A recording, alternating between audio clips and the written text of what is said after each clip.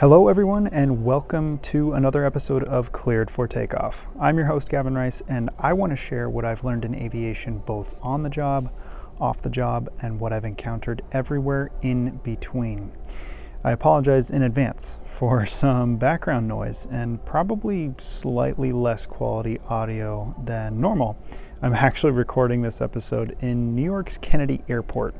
I had a very busy weekend and am, as of this recording, on my way to a vacation.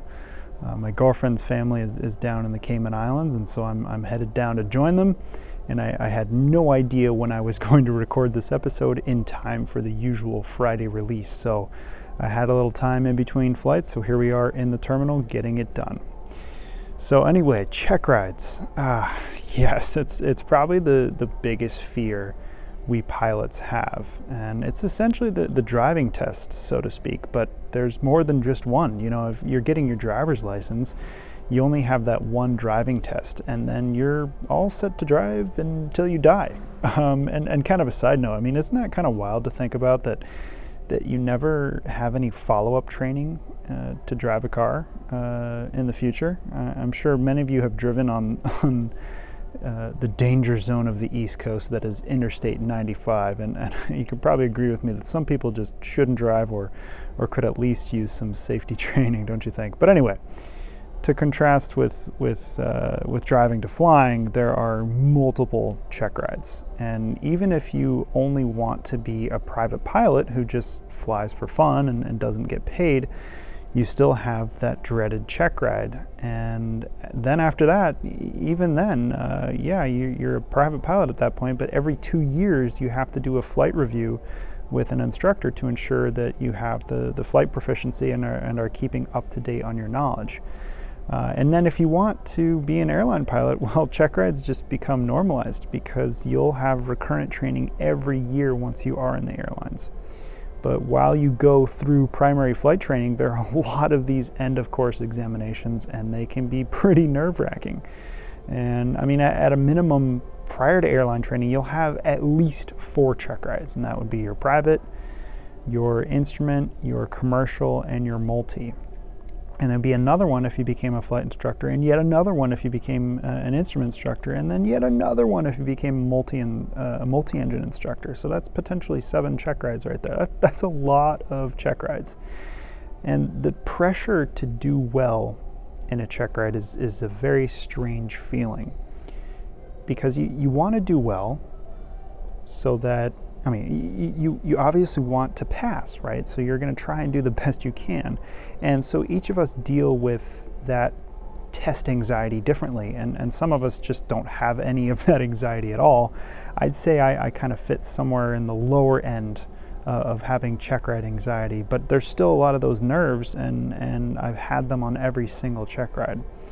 And you'll study everything you need to know in preparation. You'll practice maneuvers over and over and over again, and then your instructor will ultimately sign you off and tell you that you're all set, you've got it, you know what it takes to pass this check ride. But it doesn't matter how hard you study and how well you prepare, because those nerves will still be there. And like I said, you'll have at least 4 check rides just to get through your primary flight training. And in my case, it's a little different, where at a flight school with self-examining authority, these check rides are split up. Usually under a Part 61 training environment, you'll go with a DE, which is a designated examiner, and you'll do both the oral and the oral portion of the check ride, and then you'll fly after, and that's all part of the one check ride. And you always start with the oral just to make sure your knowledge is on par, so that if you do well in the oral, then you move on to the flight. And then if you pass the flight, well, then congratulations, you passed and you got your new rating or your certification. But in a Part 141 school with a rigorous curriculum, which is exactly the type of flight school I went to.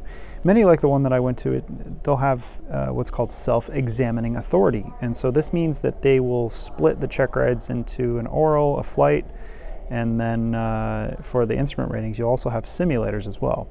So then let's try and count this. So my private pilot was 2 check rides. One was for the oral and one was for the flight. Again, those were 2 separately scheduled events.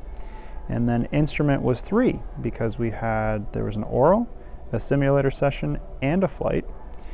And commercial was technically also 3 as well in terms of having check ride preparation. We had 2 in-house check rides. That was an oral and a flight, and then 1 with a DE, a designated examiner. And that one was combined, an oral and flight in one, so I'll count that as 1. Multi-engine was another 2, again, an oral and a flight.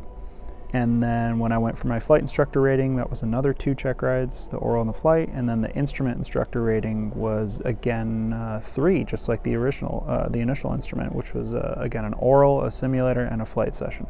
So if I did my math correctly, that's technically 15 check rides that I had back in my primary flight training, which it's a lot. I mean, that is a lot of pressure on to get those done.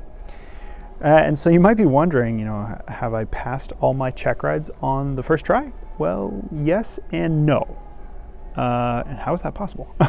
It's either yes or no. So with all the check rides at my flight school, again, with that self-examining authority, any failure would count as an official failure. You could fail the oral or you could fail the flight, and that would count as a certifying check ride failure per the FAA, per the Federal Aviation Administration. But there is one exception at the particular flight school I went to at Embry-Riddle, and that is the single engine commercial rating. And the reason for that is in order to allow the school for the curriculum, for the FAA and the flight school to come to an agreement on a curriculum, our curriculum allowed us to get our commercial certificate in less than 250 hours. And so the caveat to that is the FAA said, okay, well, if you're going to do less than 250 hours, we're going to need to certify those check rides. So you will not have self-examining authority. So that's the only, I guess you could say it's a bit of a drawback, because you're no longer dealing with in-house check rides. It's now you have to bring in a designated examiner. But that's just one of the, again, like I said, one of the caveats to doing this kind of program where everything's in-house except for the commercial one. So the one check ride I did technically fail was the in-house commercial flight. But again, since that course did not have self-examining authority, that check ride was kind of just considered a sign-off to go on to the actual check ride with the DE, that designated examiner. So although it's on my belt that I count this as a failure, it's not technically it's not an official failure on my flight records.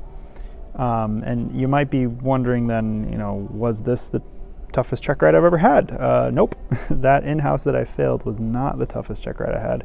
In fact, this particular check ride wasn't too bad, but my nerves did get the better of me on the power off 180 maneuver. And this is, for most commercial pilot applicants, probably the hardest maneuver, and I definitely agree with that. The power off 180 maneuver it's all about proper energy management, which is much like many, and if not all, the commercial maneuvers, where it's all about energy management. And it's where you're in the traffic pattern as if you're going to land from a normal traffic pattern, and you come up a beam. So you're on the downwind leg, which means you're opposite of your landing direction, and you come a beam to your chosen landing point, like maybe top of the runway numbers or the first runway stripe or something like that. And once you're abeam that chosen landing point, you bring the power all the way back to completely idle, and then you as the pilot, you're in charge of managing your airspeed and altitude to safely and effectively place the plane on that originally chosen point, or no further than 200 feet beyond that. And so I remember that leading up to this check ride, I always had the tendency to turn in towards the field a little too soon, which meant that I was too high.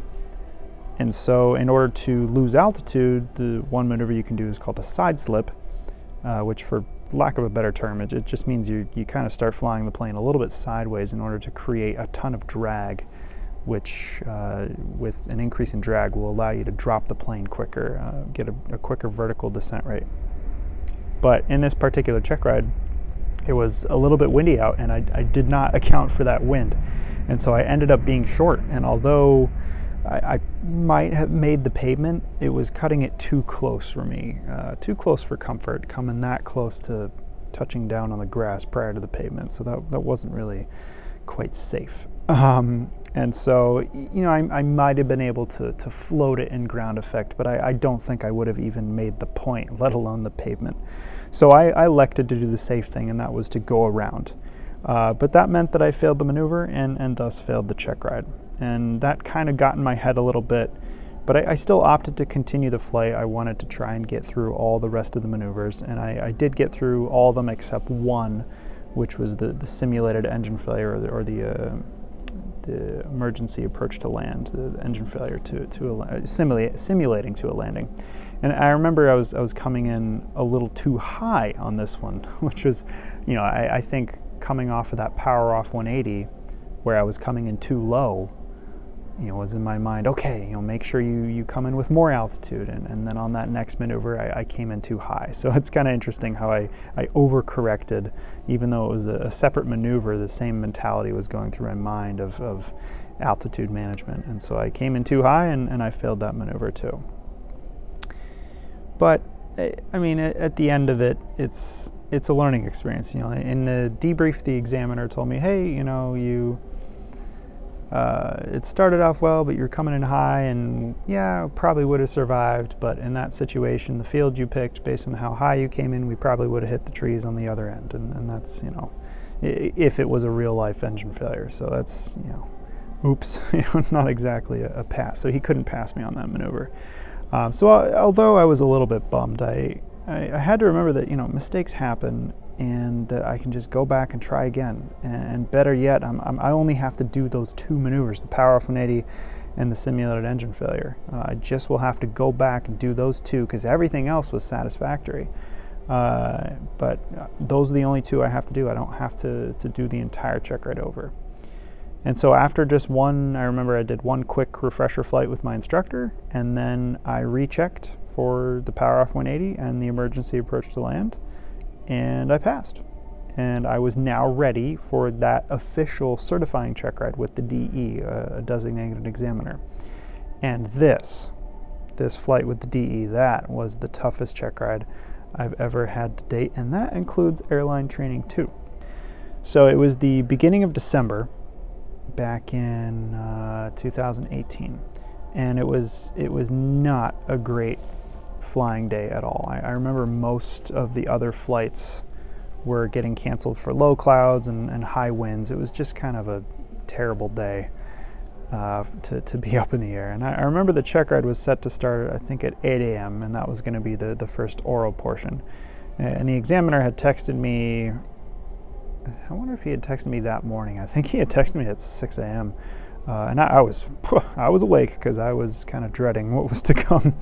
And he asked me if I could show up a few minutes early so that we could get rolling a bit earlier to beat out some more severe weather that was forecasted to come in. And of course I obliged, and I think we got started around 7:30 a.m. I remember that the oral portion of the check ride was pretty easy. The examiner was assessing my flight planning, the knowledge of aircraft systems. We wanted to make sure I knew what my commercial pilot privileges were, and he had me do a weight and balance scenario and a couple other things. And a good portion of that time in the beginning was really spent preparing paperwork. So I think the entire oral portion of that check ride was probably just under an hour. It did not take long at all. And once that was over, he told me to go outside and get the plane ready, and that he'd meet me out there in about 15 minutes. And for the flight, it actually used a scenario from the oral portion having to do with the weight and balance problem that I had to bring with me. And we'd be also be using it for the flight as well. And it was essentially just showing my ability to plan fuel burn and performance of the aircraft given the weight and balance that was on board the aircraft per that flight plan that he had or the weight and balance program problem that he had given me the night before, so that I could prepare for it. So it was supposed to be, gosh, I think it was supposed to be like 3 adults, 100 pounds of luggage, the maximum allowable fuel, and a destination of Fort Myers, which, if you can picture the state of Florida going from Daytona Beach to Fort Myers in a Cessna 172 with 3 adults, 100 pounds of baggage, I mean, because of that weight, you can maybe take 25 gallons, which is really stretching it, trying to get all the way to the opposite side of the state. And because the tanks, the fuel tanks can normally hold 53 gallons, but because of the weight restriction, that was not going to work. And so I remember the flight planning was frustrating, because it was going to barely leave me with the legal requirement of 30 minutes of remaining fuel upon reaching the destination. And I knew this was going to get interesting once we started the flying portion of the check ride. And once we did get up to altitude, I started making my way towards the first fix on that planned route. And right away, the examiner started hammering me with all kinds of fuel calculations to figure out, and asking me what the heck was I thinking, that we would be able to make it at this slower engine speed. Are we ever going to get there? And I had selected a slower engine speed because we needed to conserve fuel. But with that slower speed, we were crawling across the ground because it was just a hefty headwind, and it clearly wasn't going to work. But I still had informed him that it was necessary to conserve fuel. But again, those winds had picked up, and it looked like this journey was not going to be possible without a fuel stop. Which, by the way, with how that weight and balance problem worked out, how it was originally given, it was practically impossible to do this without a fuel stop, especially given the winds. I think if the winds were dead calm and or there was a tailwind, that maybe this would be doable given that scenario. But I think, in a real life scenario, if I was planning that flight, I would have just planned for a fuel stop, because it's no big deal. Why stretch it and potentially be unsafe when you can just take an extra 30 to 40 minutes out of your day to just stop and fuel up some more? So, it was the scenario he gave me, and the instructions were, you got to work this out without a fuel stop. So that's what I had to do. But anyway, after he chewed me out a little bit about my poor fuel planning, he then turned both my PFD, the PFD is the primary flight display, and the MFD, the multifunction display. He turned those 2 displays off. And what this meant is that the only instruments I had left were a standby attitude indicator, an altimeter, an airspeed indicator, and the compass. It was that and my eyes. It was my last resort to just look outside and find reference points along the ground and navigate. And this is what's called pilotage. Navigating by looking outside and comparing the outside, roads and trees and terrain and cities and things like that, to compare it to my charts and to get an idea of where I'm going. But luckily, thanks to my pre-flight planning, the night before when I was creating the route, I had studied Google Maps. Not just looking at the sectional chart, the VFR chart that shows us the airspace, but I also actually studied Google Maps to see what it would look like when I'm flying over, because I had an idea that it was possible this guy was going to fail my moving map display and my heading indicator and that kind of thing. So it would mean that in order to boost my situational awareness, I'm going to want to study the route a little bit and actually look at what the surface was supposed to look like.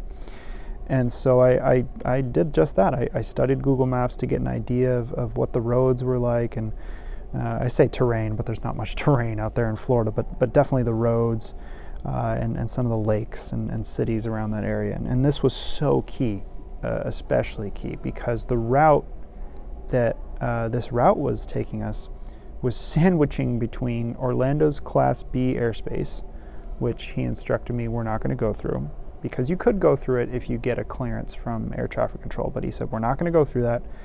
And then there was a restricted military airspace just to the north. So I think it was about a 2-mile wide gap to thread the needle through. And 2 miles might seem like a lot when you're down on the surface, but when you're up in a plane, 2 miles is a pretty narrow gap to be shooting through. And it's very hard, especially if you're in 4,000 or 5,000 feet and you're having to see some references on the ground and figure out, where do I need to be to avoid those airspaces. It's a little bit challenging. But luckily, I remember in studying the map and overlaying it with the chart that if I stayed just a half a mile north of this particular road, which I think it was Florida Route 44, that I was able to continue the flight and continue as if we're headed towards Fort Myers, and then make my way navigating using this road for a good portion of that section of the flight anyway, in order to avoid the airspaces. So again, because I studied it using Google Maps, it was not too bad of a situation given that I had lost my two flight displays, primary and multifunction. So I lost my moving map, I lost my heading indicator, and a lot of things that really help with your situational awareness were completely gone. And so thankfully I did study the maps. Shortly after he realized that I was doing pretty well with navigating, he then said there's some bad weather ahead. He was essentially giving me a scenario. There's bad weather ahead and you need to divert. And funny enough, the visibility ahead was getting worse. So the scenario he gave was actually pretty much real life. It was starting to look kind of crappy out the direction we were going. And so I knew that if, at that point we were flying southwest bound, and I knew that to the north of me, so to the right side of me, there was Leesburg area, so there's an airport there. So I told him, yeah, I'd turn right, make my way towards Leesburg. And he gave me another scenario of, nope, they have an aircraft disabled on the runway at Leesburg, so where are you going to go now? And so I said, okay, I'll turn around and I'll head towards DeLand, which is pretty much just a 180 turn back to the northeast behind me. And he said, okay, go ahead and do that. And so that's what I did. I turned around and I had to, again, retrace my steps and follow that road to reshoot the gap and make sure I wasn't going to bust any airspace, because my screens were still off at this point. And with those screens off, I had nothing to work with other than those outside references to navigate towards DeLand. And I remember that Route 44 kind of comes into, I guess it is the downtown DeLand area. And the airport is on the eastern side of the town, so it's not right downtown there. And it gets a little confusing with where that road was going to lead, and I couldn't remember exactly if it was slightly north or slightly south, so it was a little bit hard to see, particularly because it was the visibility was pretty poor at that point. And so if it was a crystal clear day, I probably would have seen the airport 5 to 10 miles prior to that point. But it was a little tricky to find the airport. But I finally did. I tuned into the automated weather. I started listening to traffic to see if any was in the pattern, and then I determined based on the winds, and I think there was one aircraft in the pattern, that runway 12 was the proper choice for landing. And so based on where I was coming from the southwest of the field, I knew that I needed somehow to get myself entered onto a 45-degree entry to the left downwind for runway 12. And for my listeners who are thinking, what the heck is he talking about? It's essentially, again, what I've kind of talked about it in this episode earlier and then in previous episodes. The downwind is the opposite direction you're going to land. So you're getting yourself lined up. You're 1,000 feet above the field, and you're getting yourself lined up in the opposite direction. You're flying parallel to your landing direction. So you're going downwind, then you turn to a base, and then you turn to a final. So it's just a big rectangular box that you're drawing in the sky to come into land. And so when you're joining that downwind, it's kind of like merging onto a highway where you need to kind of join in with traffic, and you need to either speed up and get in front of someone or slow down and get behind them.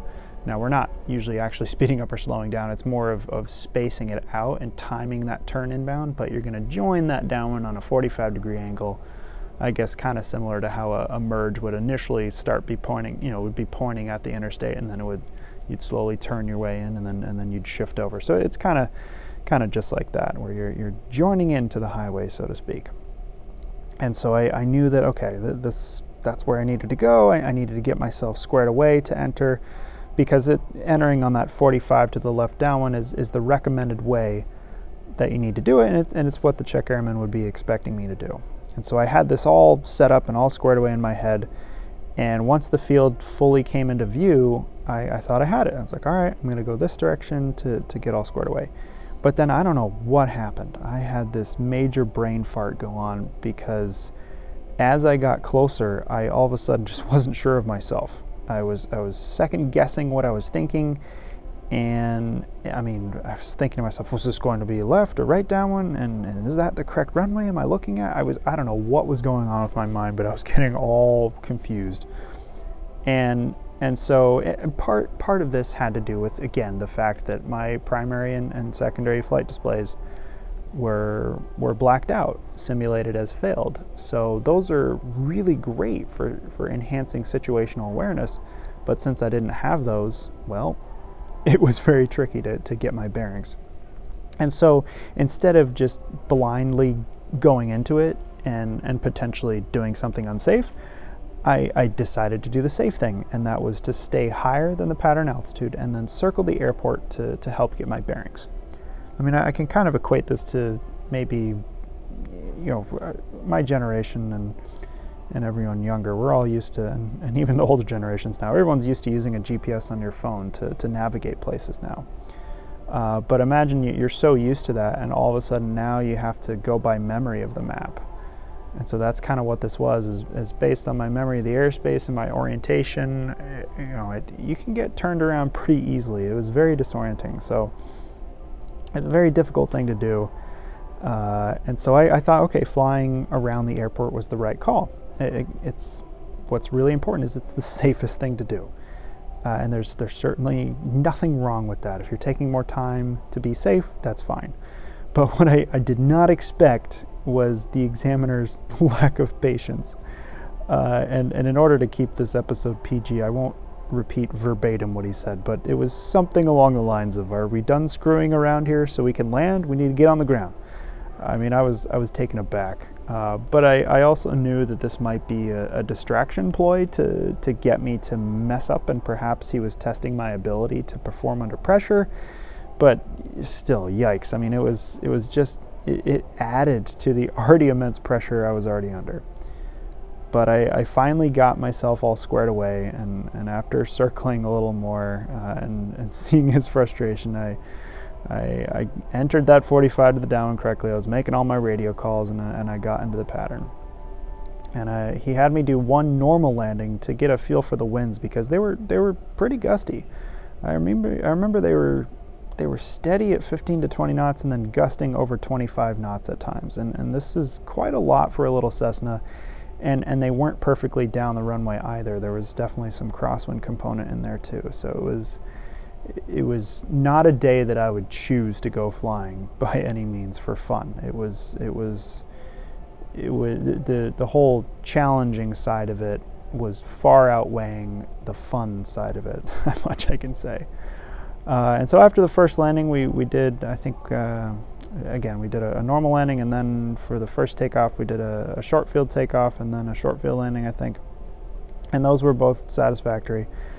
And then during this time, I was making my normal radio calls, announcing to land traffic, Skyhawk, whatever the call sign was, departing runway 12, left traffic. I was making all my normal call sign or traffic calls, because at this particular airport, it's uncontrolled, which means that each aircraft has to communicate with each other in order to essentially separate each other to make sure everyone's at a safe enough distance. And so I was making all those radio calls to help distance myself from, I think there was only one other aircraft in the pattern. So I was making those calls, or at least I thought I was making those calls. It turns out I was listening to the frequency. I was hearing the other guy making his radio calls, but for whatever reason, I was transmitting on some other random frequency. And so nobody was hearing me talk in the pattern at the land. And I didn't notice this, and neither did the examiner. But what did happen is that another aircraft actually called us out. They said, "Hey, are you guys going to make some radio calls? We're hearing you, or we're not hearing you, and you're coming in behind us and after us, and we want what's going on here?" And so I instinctively was like, "Yeah, I'm on the radio. Right, radio check 1 2 3. Can you hear me?" No response. And so I thought to myself, "What the heck? Do we have some kind of transmitter failure? We're clearly listening. We're able to hear him."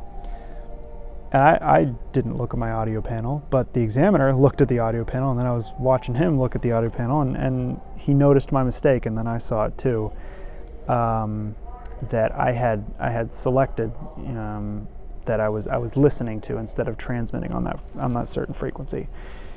And so he made the correction, and then he hops on the frequency, and he says on the radio, so that this other guy can hear, and whoever else was listening to the deland frequency, he said this on the radio.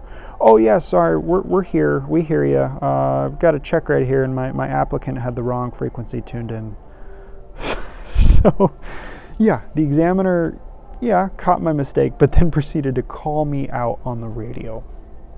And so at this point, I was not only feeling a little bit dumb about the frequency mess up, but I was also quite embarrassed when he called me out like that, because I don't think I've ever made that kind of mistake. I've usually been very careful about radio frequency selections, and with the pressure, it's just, you can make little mistakes. But gosh, talk about an embarrassing moment for him to call me out on the radio like that. And again, I think it might have been another attempt to shake me up, perhaps, but either way, I stuck with a hard shell, and I kept with it, and the rest of the maneuvers were fine. I mean, I remember those winds were hefty, and although you need to meet the certification standards for each landing maneuver, there was certainly some flexibility due to those conditions. And I remember going back from the in-house check ride, the power off 180, and the emergency approach to land. Those that I had failed in the in-house check ride, I did them pretty well in this DE check ride, and that's again where it counts. So even with the winds, the examiner gave me a little more leeway because those winds were so strong. It'd be impossible for someone, even with his skill and practice, that it'd be virtually impossible to put the plane down and do it exactly to the airman certification standards of the on the dot plus 200 feet. So it would have been impossible. So he gave me some leeway there, but he said, "Yep, good job on that maneuver, good job on that maneuver," and we continued on. And once those landings were done, we took off, we left the land, and we went up. I think we went up north a little bit, and we did a couple more maneuvers. Got through them really quickly, and I remember at this point the clouds were closing in on us. The weather was really starting to deteriorate, and there really wasn't much room to perform some of that upper air work. And at one point, he took the controls from me, which normally if you have an instructor or an examiner take the controls, that's kind of like oh crap, I failed because the check airman took the controls. It's kind of one of those moments. But I think he genuinely just wanted to fly a little bit. And then, so he took over, he changed our heading, and then he handed back the controls. He said, "All right, there's your point." He pointed out some building we could see in the distance, I guess. And he said, "All right, there's your heading, do some steep turns." And at this point, we're barely maintaining visual proper distance from the clouds. There's quite a few clouds all around us, and I asked him, "Do we have enough room with that cloud right there and that cloud over there?" He said, "Yeah, just get it done." And he kind of gave me this impatient reply. So I did it. It was a good maneuver, this steep turn maneuver, but I do remember that halfway through the first turn, we came within feet of just popping right into a cloud. And mind you, the visual flight rules, the weather minimums is that you're supposed to be at least 2,000 feet horizontally away from clouds. But there just wasn't enough room for that. But we wanted to get the maneuvers done, and so we got them done. And I think after that we did an emergency descent, which got us down to altitude below that cloud deck, and we were just about 1,000 feet above the ground. And then kind of same thing as before. I think he took the flight controls. He said, "Okay, there's your pylon on the right, there's your pylon on the left, here's your 45 entry, 8s on pylons, go, your flight controls." And I mean, normally the check ride, you'll have to set up this maneuver called 8s on pylons. It's probably the second most difficult commercial maneuver after the power off 180. But he kind of, I felt a little cheated in a way that he kind of set it up for me, because usually, like I said, the applicant needs to set up, figure out the winds, but he clearly just wanted to get over with, because again, this weather was coming in. So I got that maneuver done, and then we started heading back towards Daytona. And I think I needed to complete one last performance landing, and that was the soft field landing. And then that was it. That completed the check ride. And I remember doing that soft field landing and touching down and exiting the runway and feeling a sense of relief because the flight was over. But there was no satisfaction that the flight was over. It was kind of I'm kind of glad to be on the ground right now because the weather was not so good, and I'm exhausted because that was a lot of strain mentally to get through all that, and I just wanted to be done.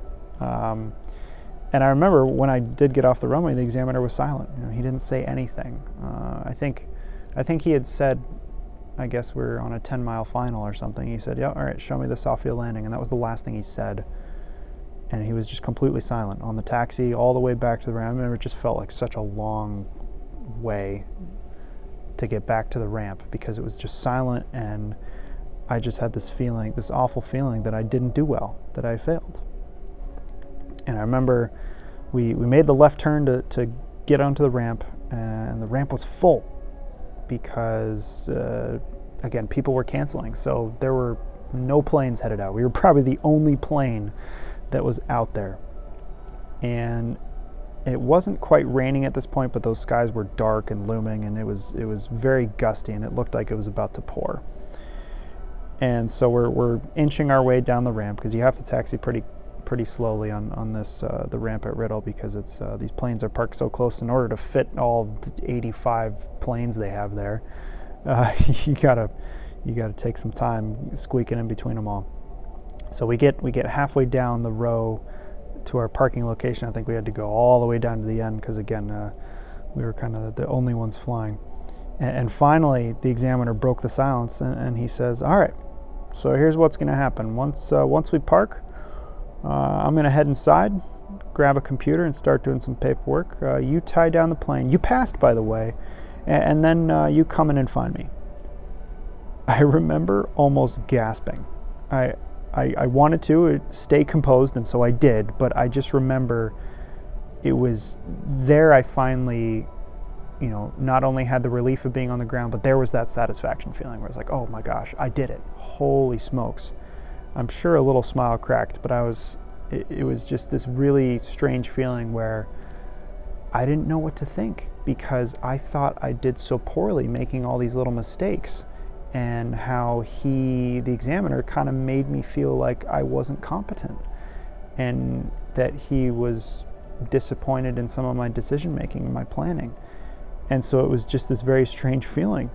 And I remember when he did get out of the plane after we shut down, he got out of the plane. Once he was out of sight and out of earshot, when I was tying down the plane, I think I gave out a big yelping yes to myself in my excitement.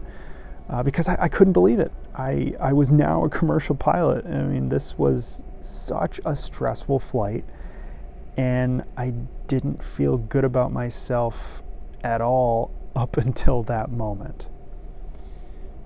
All leading up to that, it was just every little point that he had to kind of jab at me and tell me I was doing something wrong. It brought me down. It really brought me down, and it was very tough to continue, but I did, and because I did, that's what led to me passing. And thinking back and answering the question of why did I pass if I thought that I had failed, and I think what really boiled it down was my abilities to remain safe and operate the aircraft with authority and make sound decisions. And now, granted, I made quite a few mistakes here and there, but at the end of the flight, I didn't make any mistakes that led to jeopardizing the safety of the flight. I mean, I got through the maneuvers. I messed up on a couple things here and there, like the radio calls and the fuel planning, but I performed under extreme pressure with terrible weather, and I did all of that safely. And at the end of the day, that's the main thing that examiners and check airmen are looking for, is that can you operate this aircraft safely and can you make sound decisions? If yes, then here's your certificate, and that's what worked out for me in the end. So yeah, the commercial check ride with the DE, the designated examiner, that was the toughest check ride I have had to date. And I guess it might surprise people that I'll say that my airline check rides were easier, but those are a little bit different too. That's a different feeling. It's a crew environment, so it's just a different type of training. And that's something I can dive into in another episode. And in fact, I mean, there's an idea. I'll write an episode and talk about my airline training to give you an idea of how difficult it is, going through all those steps, and then I can make a proper comparison and tell that to you guys, and so you can get an idea the difference in training between primary flight training and then airline training, because they're both very different animals. And each have their difficult moments, but of course they also have tremendous rewards upon completion. And speaking of rewards, I mean that getting through that toughest check ride, because it did feel like it was the toughest check ride, it probably felt like the most rewarding check ride to get through it because it was that tough. So anyway, that wraps up this week's episode of Cleared for Takeoff. Thank you so much for tuning in. Once I get onto my next flight, I'm off to spend some time in the Caribbean, but I'll still be back next week for the next episode. And until then, as always, fly safe.